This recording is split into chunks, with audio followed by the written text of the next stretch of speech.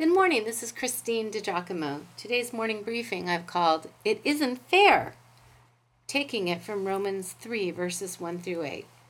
If interviewed, some of you reading this right now would honestly say, life isn't fair. Things haven't gone the way you planned. You have lived uprightly and honestly, and yet you've gotten the short end of the stick, while someone else has walked away scot-free. How does that happen? When you decided to put your trust in God, you thought that life would be better. The sky is bluer, each day brighter. You thought you would feel an ongoing sense of meaningful purpose to your life. Hasn't been like that. Life just doesn't seem fair. The truth is, life isn't fair, but God is. The Jewish people grew up with strong religious pride, knowing they were God's chosen people, the elect. Yet here's Paul, a Jew himself, bringing them down a couple notches, essentially calling them out on their self-righteousness in Romans chapter 2. As he moves into chapter 3, you can almost hear a staunch Jew heatedly questioning Paul, and then his response, and a back-and-forth dialogue. Then what advantage has the Jew? Or what is the value of circumcision? They're feeling, how can we be considered chosen if you are just lumping us together with the Gentiles? Aren't there privileges that go with being the children of Israel? Paul responds, much in every way. To begin with, the Jews were entrusted with the oracles of God. Stopping there, a few years back, I went to a Jewish service during High Holy Days. One of the things that most impacted me was the handling of the Torah. The scrolls were reverently removed from the Aron Kodesh, Holy Ark, and after having read a select passage aloud in Hebrew, the Torah was marched around first the men, who, of course, were seated separately from the women.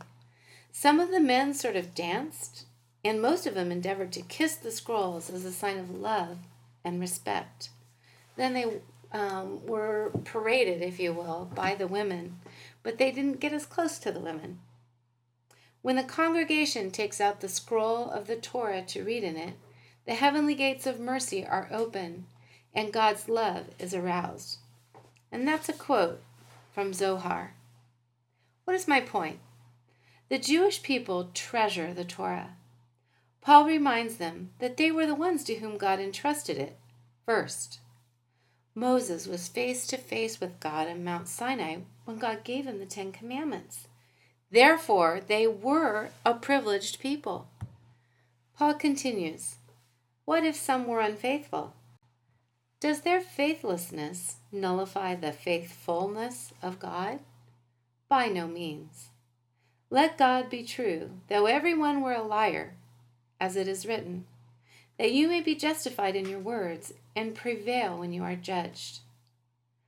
But if our unrighteousness serves to show the righteousness of God, what shall we say? That God is unrighteous to inflict wrath on us? I speak in a human way. And I stop right there with Paul's writing.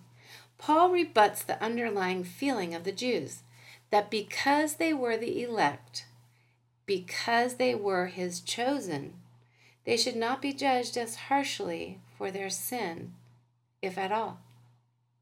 Actually, because God bestowed the Torah on them or to them, they were held to a higher standard. To whom much is given, much is required, is it not? They were to heed God's commandments and obey them. Their disobedience did not make God unrighteous or his law imperfect. It showed them who they were. So, was God unrighteous to judge them? Paul answers, by no means. For then how could God judge the world? But if through my lie God's truth abounds to his glory, why am I still being condemned as a sinner? And why not do evil that good may come? As some people slanderously charge us with saying, their condemnation is just. Romans 3, verses 1 through 8. You can picture them, like a petulant little girl, with her arms crossed and lower lip thrust out. The Jews were saying to Paul, it isn't fair.